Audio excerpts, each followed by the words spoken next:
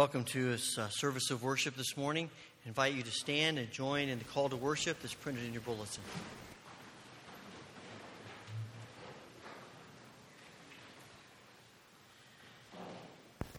May God be gracious to us and bless us and make his face shine upon us.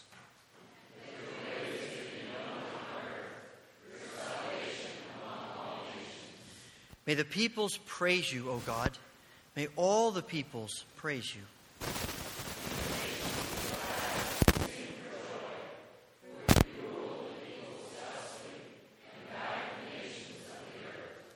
May the peoples praise you, O God. May all the peoples praise you.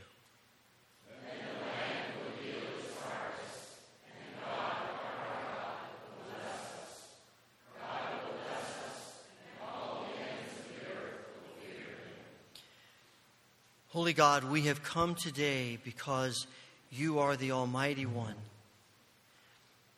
We've come today to worship you, to lay our lives before you, to sing of your greatness, to read your word, to join our hearts in prayer, and to listen to the still small voice of your Spirit. Be glorified in our worship. And change us in this hour together. We ask this through Christ. Amen.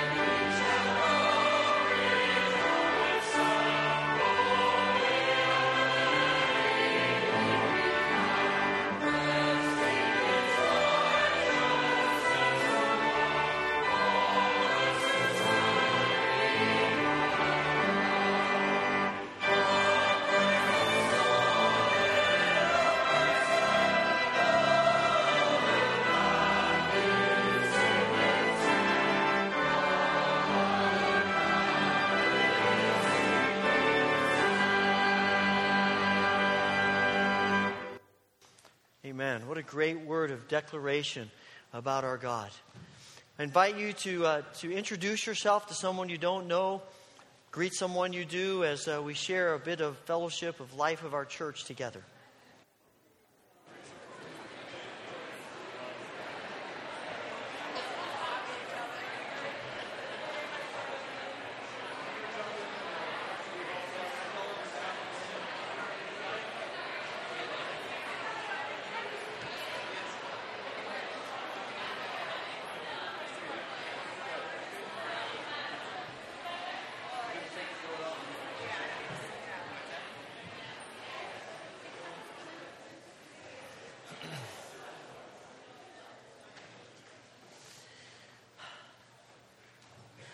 What a great joy to gather in worship and to connect with one another once again. And we want to welcome new and returning students at the academy and the college.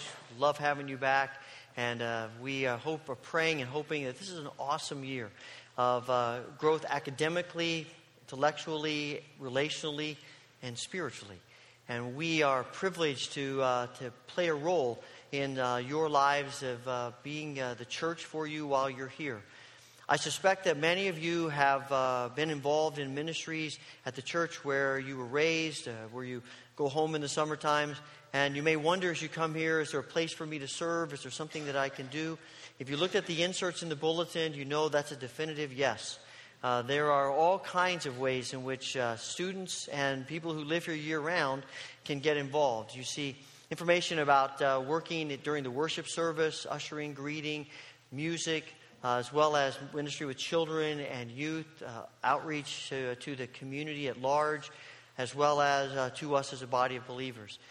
Feel free to take these sheets home and pray over them, and you can get them back to the church office or drop them in the offering plate or a box in the back this morning if you have some interest, and we'll get back in touch with you.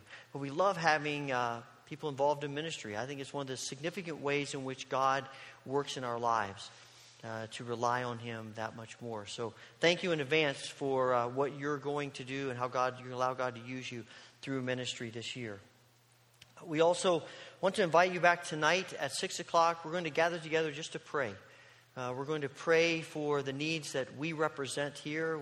The pastors will be available to anoint with oil and to pray for those who would like that for healing, whatever form that may take. We're going to pray for the institutions here around us. We're going to pray for our world. And in fact, many of us know things are unraveling in a lot of places of our world. Egypt, Syria, Nigeria, among other places. And in many of these places, Christians particularly are being targeted. In Egypt, Christians are being blamed by the Muslim Brotherhood for all the things that have taken place there. And so they are being targeted. And there are stories coming out of Egypt of children being shot and houses being marked for violence against them. And the same thing is true in Syria. The Christians are being persecuted there. Many of them are having to go underground. And in Nigeria, villages are fleeing because of persecution. One of the things that we keep hearing back from people in those settings is that it feels like the church in other places has forgotten us. And so this morning we're going to pray for them, and I want to encourage you also to make them a part of your prayers as we join together asking God's grace and mercy on the lives of His children throughout the world, and particularly those who are in difficult and pressing situations, probably most of which we have very little knowledge of ourselves. We also want to make you aware of the ministries that are going on. Sunday school started today, and next weekend is Christian Life Emphasis Week will begin. And tonight also is the beginning of Koinonia, this worship ministry that takes place in the chapel on Sunday nights at 7. Tonight's the first night, and we wanted to take a moment to pray for those who are the leaders of the Koinonia ministry. So I'm asking them to come and stand here in the front, and they've been gracious to be here at each of the services this morning. And we want to pray for them. And I'm going to ask all of you to stand just as a declaration of your support to them as they lead this ministry that reaches out to hundreds of, primarily students, but hundreds of people who come on Sunday nights for this ministry. So please stand as we pray for those standing before us.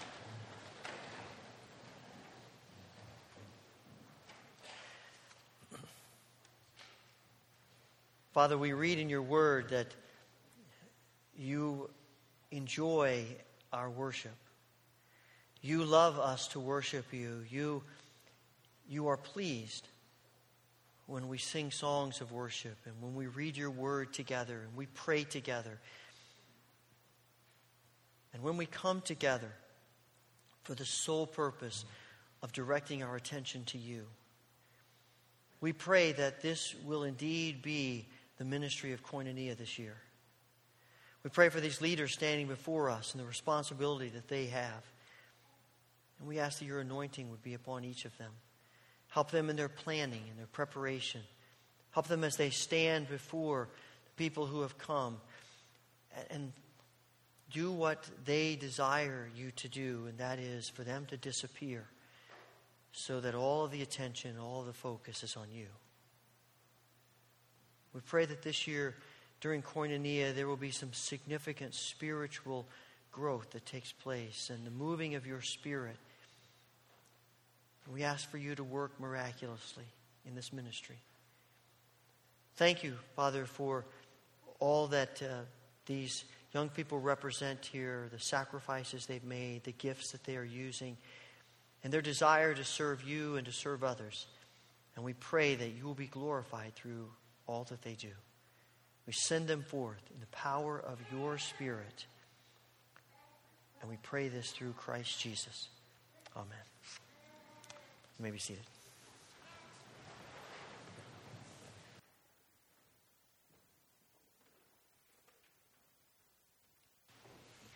Our choir anthem this morning is an arrangement of The King of Love, My Shepherd Is. And you'll see the words printed on the screens. And we'd like to invite you to join us in singing the final stanza. That will be indicated on the screens when it's time for you to sing. And I will also turn and invite you. And please feel free to remain seated as we sing together.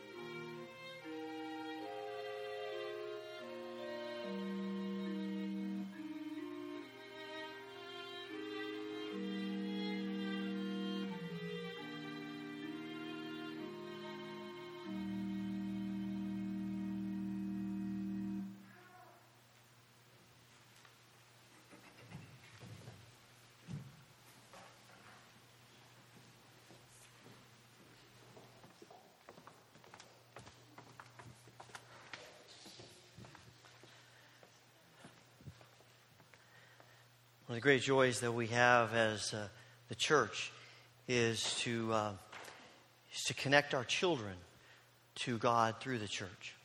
And it's a significant part of why the church exists. And this morning we have a couple coming to bring their daughter to be baptized, and we are excited together to support them and to hear their words of commitment as they have her baptized this morning.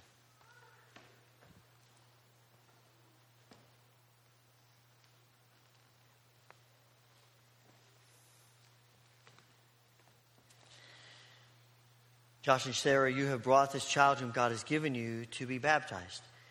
Baptism is not the means by which we experience salvation, but it is a sign by which we acknowledge that God, through his prevenient grace, is even now at work in your child's life. By this act, you are testifying your own faith in Jesus Christ, and you are declaring both your desire and your commitment as parents to teach your child as soon as she is able to learn the nature and the meaning of this sacrament, and to nurture your child's own faith in Jesus Christ. Therefore, do you present your child for baptism as a sign of the grace of God, which is extended even now to her through the atoning work of Christ, and declares her to be a part of the family of God? We do. Do you promise with the help of God to bring your child up in the instruction and grace of the Lord, to pray with her and for her, and to make every effort to so order your lives that as this little one grows, she will know the gracious invitation of Christ for her own life? If so, answer, we do with the help of God. We do with the help of God. Do you intend to encourage your child as soon as she is able to comprehend its significance, to acknowledge personally her own faith in the Lord Jesus Christ, and to serve God faithfully in the fellowship of his church? If so, answer, we do with the help of God. In the 10th chapter of Mark's Gospel, we read these words.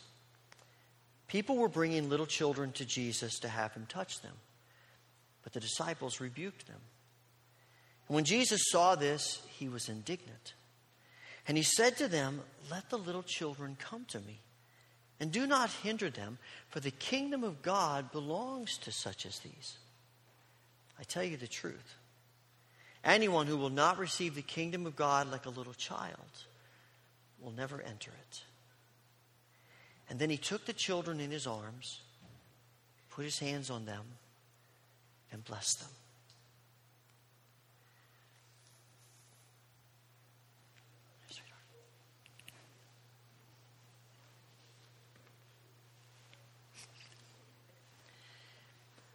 Sarah is also an ordained minister, and so we're going to baptize Miriam together.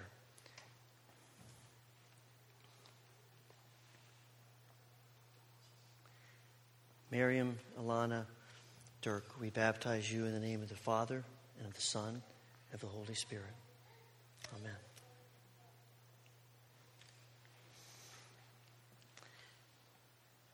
When we bring our children for baptism or dedication, this is really connecting with a covenant that we are making as a church. I think of it sort of as a triangle around this little girl.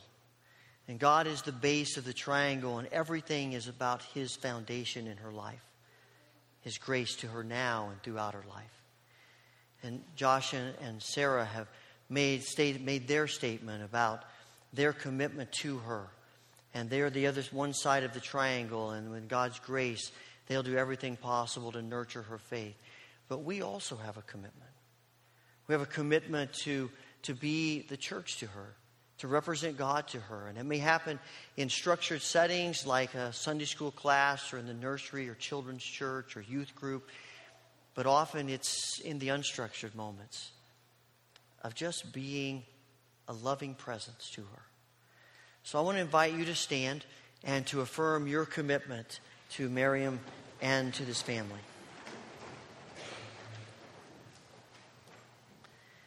As the Church of Jesus Christ, will you, with the help of God, do everything possible to help Miriam grow in the nurture and grace of Jesus Christ?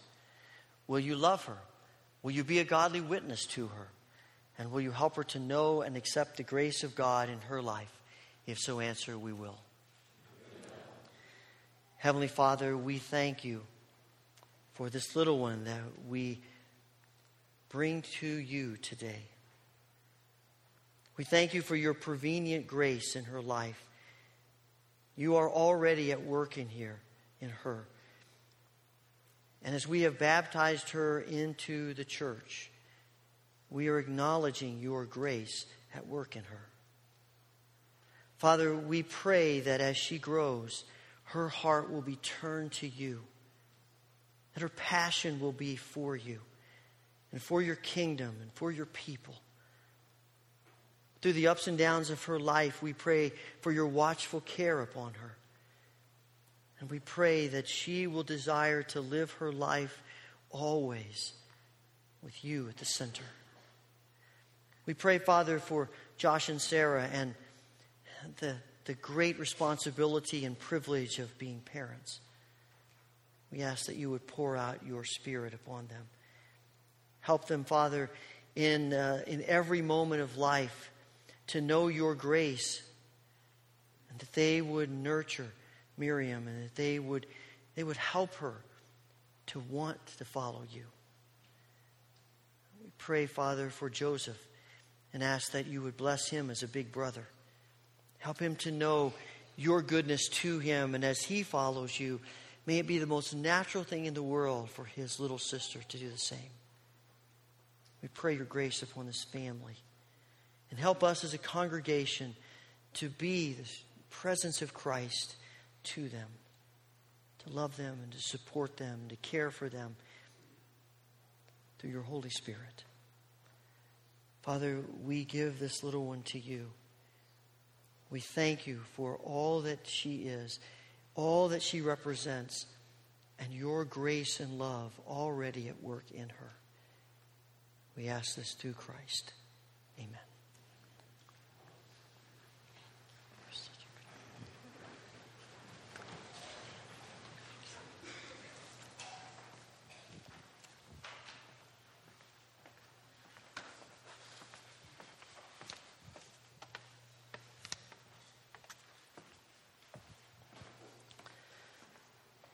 Please join me in the prayer of confession that is printed in your bulletin. Let us pray together. Almighty God, you have raised Jesus from death to life and crowned him Lord of all. We confess that we have not bowed before him or acknowledged his rule in our lives. We have gone along with the ways of the world and failed to give him glory.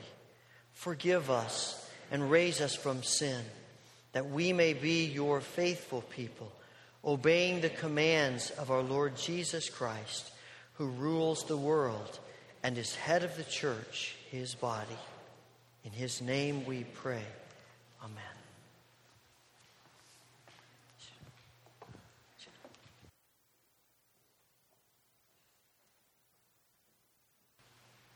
Our Old Testament reading this morning is Psalm 37, verses 1 through 6. Do not fret because of evil men, or be envious of those who do wrong. For like the grass, they will soon wither. Like green plants, they will soon die away. Trust in the Lord and do good. Dwell in the land and enjoy safe pasture. Delight yourself in the Lord, and he will give you the desires of your heart. Commit your way to the Lord. Trust in him, and he will do this. He will make your righteousness shine like the dawn, the justice of your cause like the noonday sun. This is the word of the Lord. As the ushers come forward to receive our morning tithes and offerings, please stand as we sing the doxology. Praise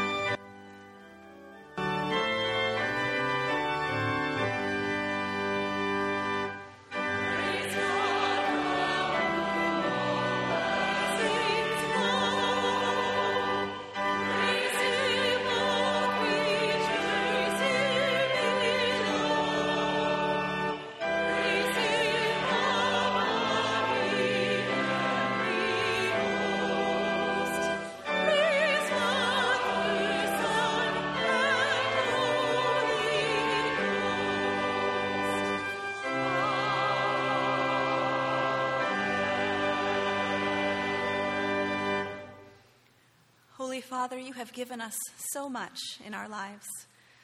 Help us to be grateful and to give with gratitude as we give back but a portion of all that you have given to us. Amen.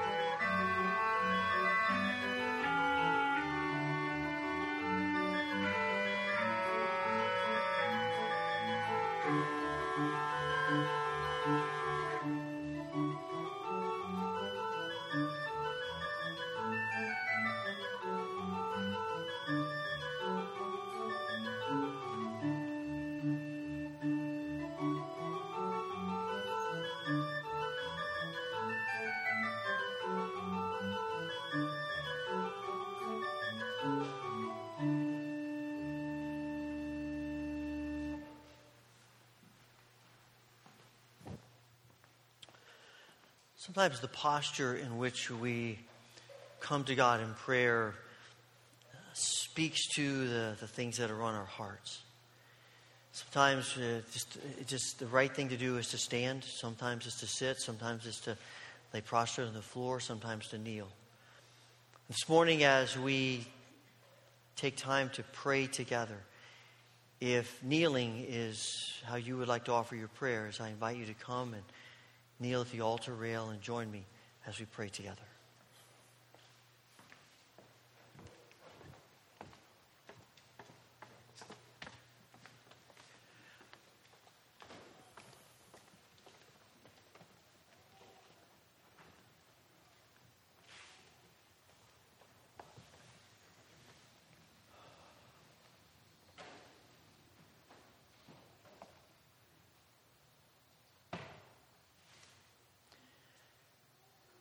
Father, we come today needy people. We know that there are concerns and struggles and burdens in our lives and in the lives of others that we love and care for. So this morning we pray that you would heal the sick, comfort those who are grieving. We pray that you would restore relationships that are broken. We pray that you would help us to seek you first in all the things going on in our lives. Some of us come this morning with feelings of anxiety and apprehension about the future. We pray for your peace. We ask, Father, that you will meet each of us at our point of need. And give us grace to see you at work in our lives. We pray for this world in which we live, and we are continually amazed at the horrific things human beings will do to each other.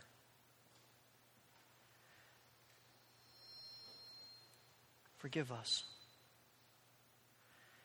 We pray that you will bring an end to violence and war, the atrocities that we are witnessing.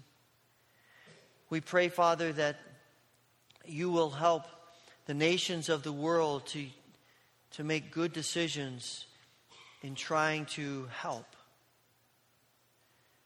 And we pray for our brothers and sisters in Egypt, Syria, Nigeria, other places, who are living in fear and anxiety for their lives, for their families, for others that they love and care for. And we ask for protection. We ask for your mercy upon them. And somehow in the midst of all of this, that they would continue to shine your light into this darkness. Help them to know that we care for them, that we are praying for them, that we've not forgotten them. We pray for your grace upon the institutions that we are connected to. As we are in these beginning stages of this academic year, we ask for your grace and mercy so that we would come to May and realize that we have not only learned and that our minds have been enriched, but that we have grown in our walk with you. And we built solid relationships around you. That we are different people because of you. Father, we thank you for hearing our prayers. Help us to walk in your ways each and every day. We offer our prayers through Christ, the one who came as a baby and gave himself to the cross and rose from the dead in victory and ascended to be with you and has promised to return. And the one who teaches us the model for prayer, which we now pray together. Our Father, who art in heaven, hallowed be thy name. Thy kingdom come, thy will be done on earth as it is in heaven. Give us this day our daily bread, and forgive us our debts as we forgive our debtors. And lead us not into temptation, but deliver us from evil. For thine is the kingdom and the power and the glory forever. Amen.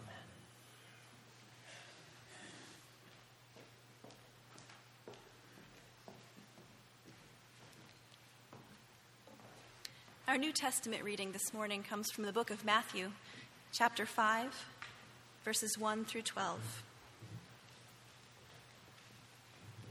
Please stand for the reading of the gospel.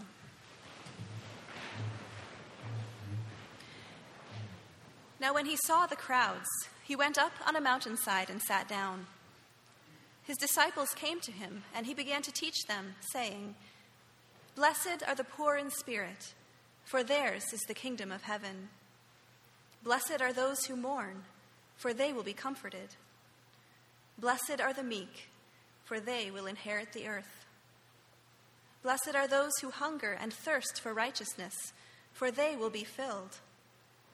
Blessed are the merciful, for they will be shown mercy. Blessed are the pure in heart, for they will see God. Blessed are the peacemakers, for they will be called sons and daughters of God. Blessed are those who are persecuted because of righteousness, for theirs is the kingdom of heaven. Blessed are you when people insult you, persecute you, and falsely say all kinds of evil against you because of me. Rejoice and be glad, because great is your reward in heaven. For in the same way they persecuted the prophets who were before you." This is the word of the Lord.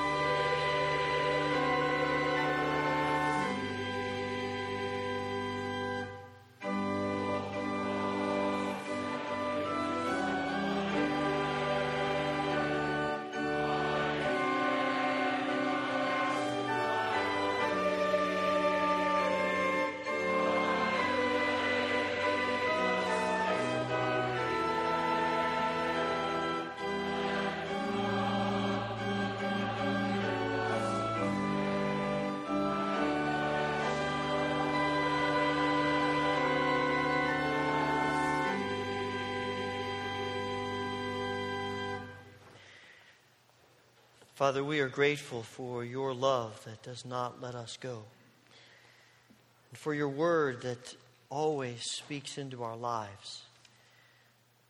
Give us ears to hear. We pray this through Christ. Amen. Please be seated.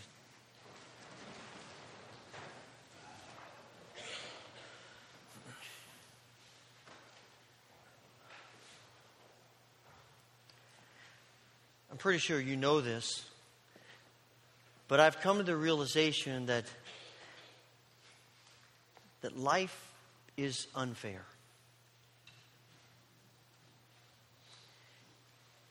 And I've also come to the realization that really bugs me. Does that bug you, that life is unfair?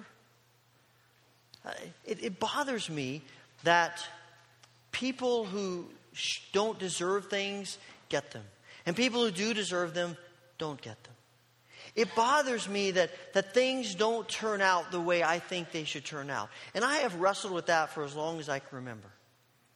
When I was a child and everybody in America, it seemed like, was watching the Waltons, including my family, I hated that show. Because bad stuff happens. You know, people get hurt, tragedies take place. And I'm watching them just thinking, okay, what's the next thing that's going to come up? And Little House on the Prairie was the same way. Now, despite the fact that there's always an argument about watching that or Monday Night Football, but that's a whole different discussion to have. But, you know, I didn't like those shows because unfair things kept happening to people. You know, these children have diseases and people get injured that seem to be good people, and people who are bad get away with stuff. And it just, deep in my spirit, just bothered me, and I didn't want to watch it. There's enough of that stuff happens in real life. I don't need to see it on television. I remember when I was probably 8 years old, 9 years old. I don't remember exactly. We were on family vacation, and we were staying in a motel. And, you know, back in the ancient days, you only had 3 channels to watch on television. And so, you know, we didn't have a lot of choices there in the motel. And we turned on an old Western movie, and we didn't typically watch Western movies, but I can remember a bit of it. I think Henry Fonda was in it, and that's a name some of you will go, who? Others of you say, oh yeah. But he, you know, and he was in this movie, and the very first scene took place in a general store in this Western town, back in a long time ago, and this guy and his son walk into the store, and they're just minding their own business, and a couple of bullies walk in, and they start giving grief to the store owner and threatening him and smashing stuff, so this father goes over and tries to intervene, and they end up turning on him, and the net result is he gets stabbed to death. And I'm sitting there watching this movie, and I can still picture it. I was sitting at the end of the bed on the floor, and I'm just sobbing. And I think I scared my parents half to death. They're like, it's just television. And I think, I know it's just television, but this kind of stuff happens.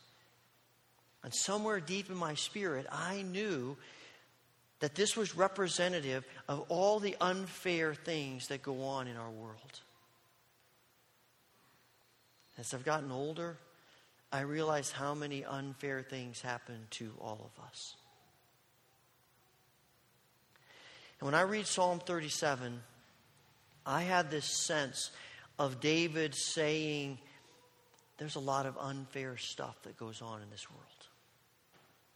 It seems to me, if I put the psalm in a nutshell, and we only read the first 6 verses, but all the other verses combined with it, it seems to me there is this sense of David saying, God, why is it that ungodly people prosper and righteous people don't? What are you doing? Does it mean nothing for us to follow you? Does it mean nothing for people to reject you? I look around and what I see are people who have turned away from you being prosperous and people who are following you not being. So what's going on? And on top of that, it's not, you get the sense, it's not just this is unfair, but there is also a sense of envy. Well, if you're going to give those people good things, you couldn't give me a few too? And David is crying out to God, what's going on? Life isn't fair. And then he sort of answers his own question. You see woven throughout this psalm, this repeated idea that we handle that. We sort of deal with our envy by remembering that all this stuff that people are accumulating is going to disappear in a flash. You see verses 1 and 2, it says, don't fret because of evil people or be envious of those who do wrong. For like the grass, they will soon wither. Like green plants, they will soon die away. Verse 10, a little while and the wicked will be no more. Verse 13, the Lord laughs at the wicked, for he knows their day is coming. Verse 17, the power of the wicked will be broken. Verse 20, the wicked will perish. The Lord's enemies will be like the beauty of the fields. They will vanish like smoke.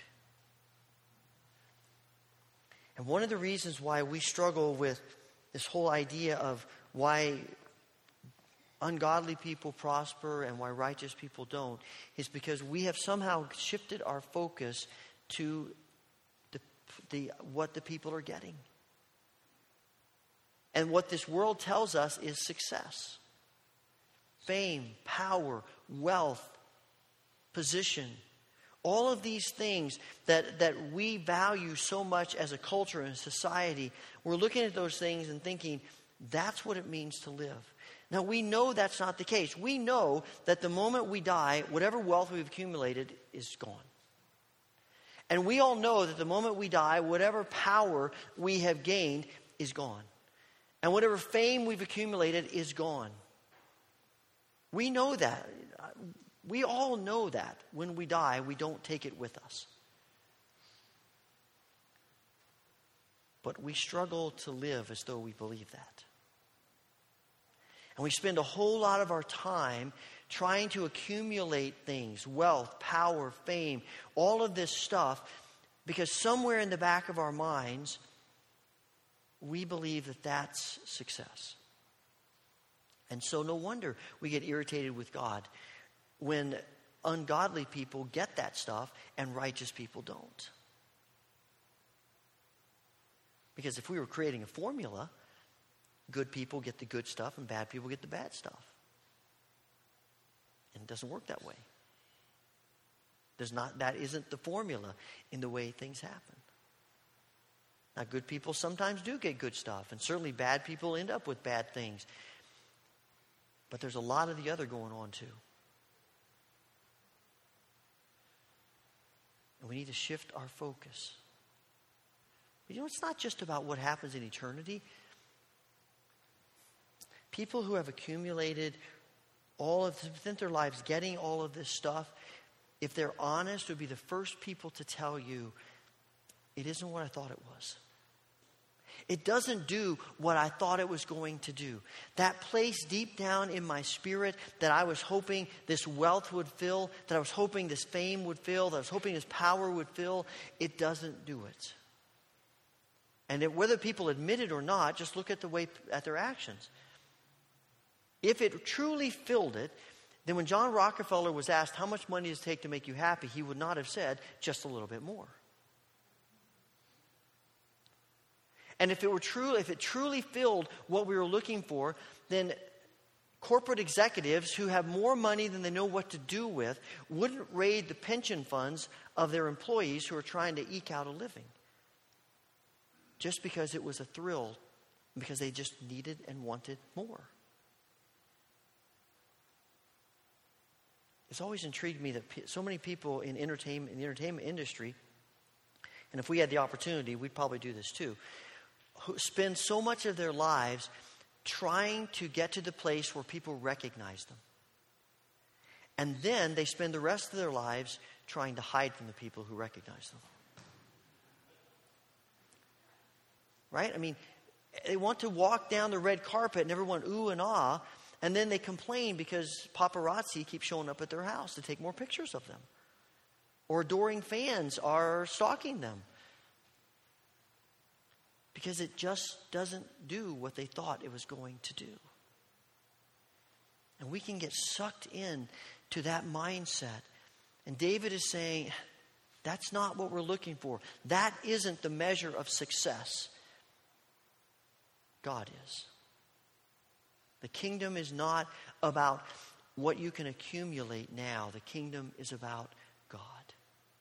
And so over and over again, not only does David say, remember that stuff is fleeting. He says, if you're going to get through this struggle we have about life being unfair and wrestling with that, the only solution is to focus on God. And he begins in verse 3 and says, trust in the Lord and do good. Dwell in the land and enjoy safe pasture. Delight yourself in the Lord, and he will give you the desires of your heart. Commit your way to the Lord. Trust in him, and he will do this. He'll make your righteousness shine like the dawn. You get the feeling David doesn't quite know the exact word to describe what he's talking about, and so he just keeps piling on verbs. Trust in the Lord, dwell in the land, enjoy safe pasture, delight yourself in the Lord, commit your way to the Lord, trust in him. Over and over, just trying to think of a way that will connect with all of us. And what he's really saying is, make God your passion. Make God your passion. And when God is your passion, when he is your focus, then this other stuff that we grasp for looks like it really looks. And it doesn't seem to matter quite as much.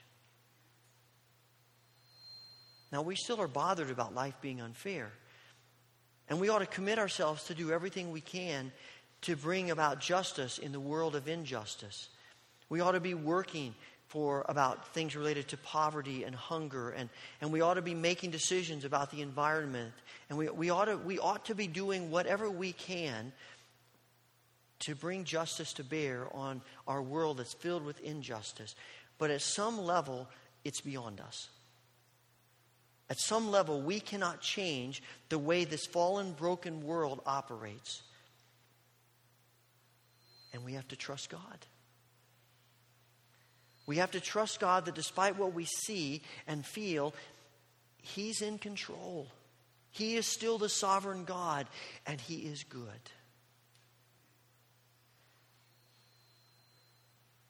It's hard to do, though, when things aren't happening the way we'd like them to. And so later on, David talks about waiting for the Lord. And that's so hard, to wait for the Lord. But waiting and trusting are always connected. And it seems to me that all the good gifts of God tend to involve waiting. They tend to involve stopping, waiting, because waiting builds trust. And trust builds a relationship. And relationship is what God is after. Because it's only in intimacy with God that we experience what we're really yearning for in that deep place in our lives, in our hearts. Love, joy, peace, real life from the one who gave us life. Now, God doesn't make us wait because he just gets a thrill out of that. It's not like he's some mad scientist in the laboratory trying to, build some concoction that's going to throw us off. He just knows that we tend to go our own way when life is good and we get everything we want. But when we have to wait, when we are forced to decide about trusting, we are much more apt to turn to him and to rely on him. You see it through the history of Israel over and over and over again, and we see it through the history of God's people. And God will put us in a position where we wait, where we have to choose to trust, because he knows that more often than not, that's the only way he's going to get us to turn to him. In verse 3, he talks about, it says, dwell in the land and enjoy safe pastures, how the NIV translates it. The New American Standard says, dwell in the land and cultivate faithfulness. Robert Alter says that he translates it, dwell in the land and keep faith. And he says that the literal sense of keep faith is to shepherd faith or to chase faith. And I have this image in my mind of course, David being a shepherd, of a shepherd out looking for that lost sheep, like Jesus describes in a parable. And he's so passionate about finding that sheep. He will chase it anywhere he needs to chase it in order to get it. And when he says chasing trust, that's not like, chasing windmills. That's not like chasing some dream that we're never going to reach. This is about passion. It's about being so committed to learning to trust God that whatever road God takes us, we'll take it. However low it goes, high it goes, winding, curving, rocky, whatever, we will take it because we are enamored with learning how to trust God.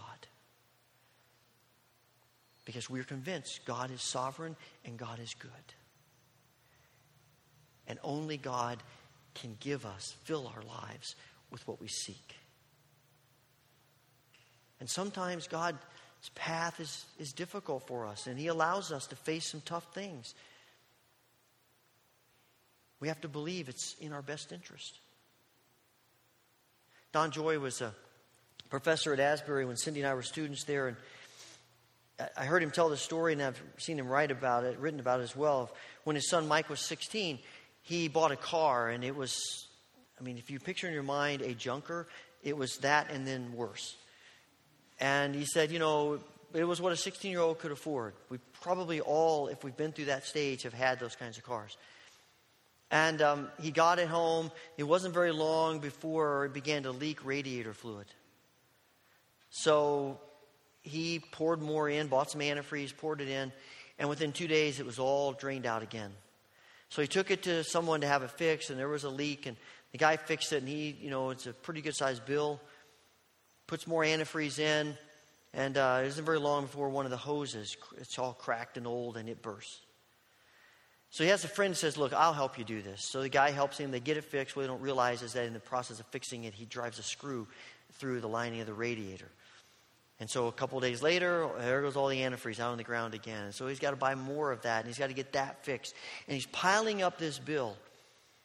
And meanwhile, the car is just sitting in the driveway. So Don said he and his wife talked through this, what they should do. He said, we came up with 3 options. One was to really get on him for making a bad decision of buying this bad car. Another was to give him the money he needed to pay for the repairs. And the third was to let him deal with it on his own. And he said, we chose option 3.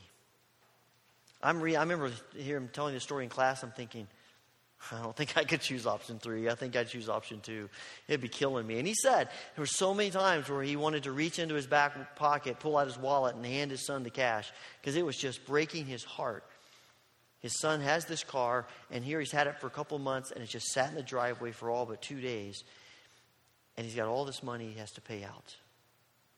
But they let him do it. And he finally worked enough, made the payments, and dealt with it. And they said, if he's going to learn about what it means to be an adult, maybe this is a good time to learn. And so they let him. And it was hard, and his son didn't always understand it.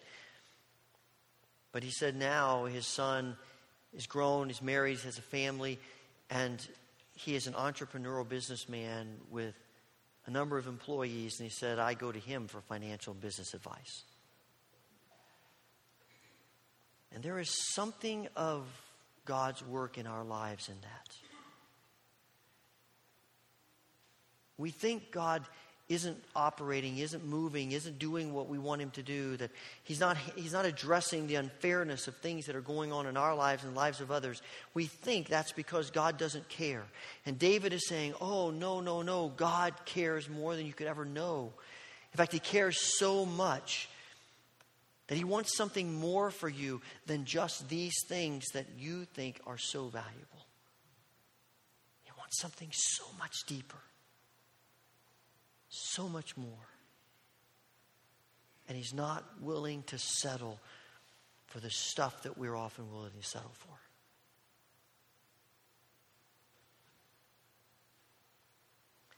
I don't know exactly where we might fall on a trust continuum. Some of you may be here this morning and thinking to yourself, I have no concept of trusting God. I've never done that. I don't have no idea what that's even about. Others of you I know have been trusting God for decades. And a lot of us in between. But I'm convinced that wherever we might be on this continuum, every single one of us needs to continue to learn lessons of trust. Every single one of us needs to figure out a deeper way of trusting God. And somehow to count it joy. As Jesus says in the Beatitudes, somehow to count it joy when life doesn't go the way we think it should. Because we're convinced that the sovereign God who is good is at work in deeper ways than we imagine.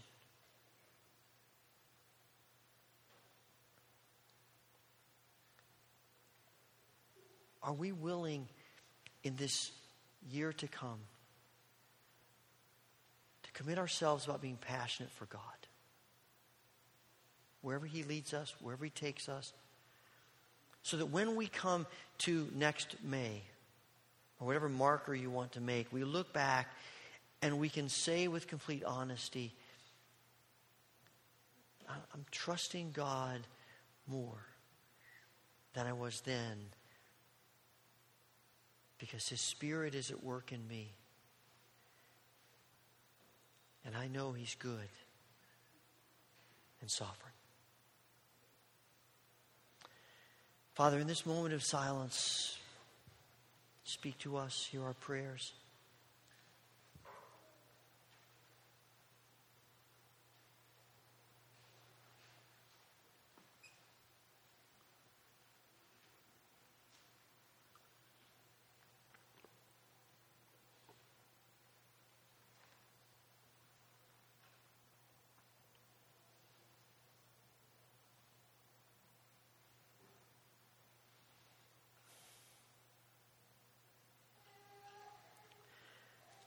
Father, I suspect that for every one of us, there is something that's come to our minds this morning to which you're calling us to take some step of faith and trust. It may be waiting, it may be acting, something. Help us to see the deeper purposes of you in our lives and in this world and in the church, that we might respond to whatever that is by trusting you. Fill us with a passion for you through Christ. Amen.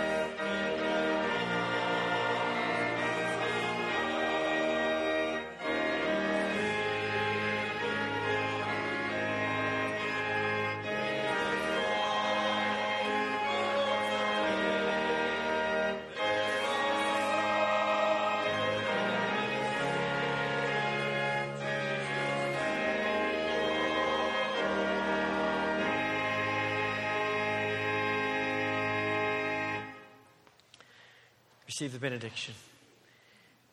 May the Lord bless you and keep you.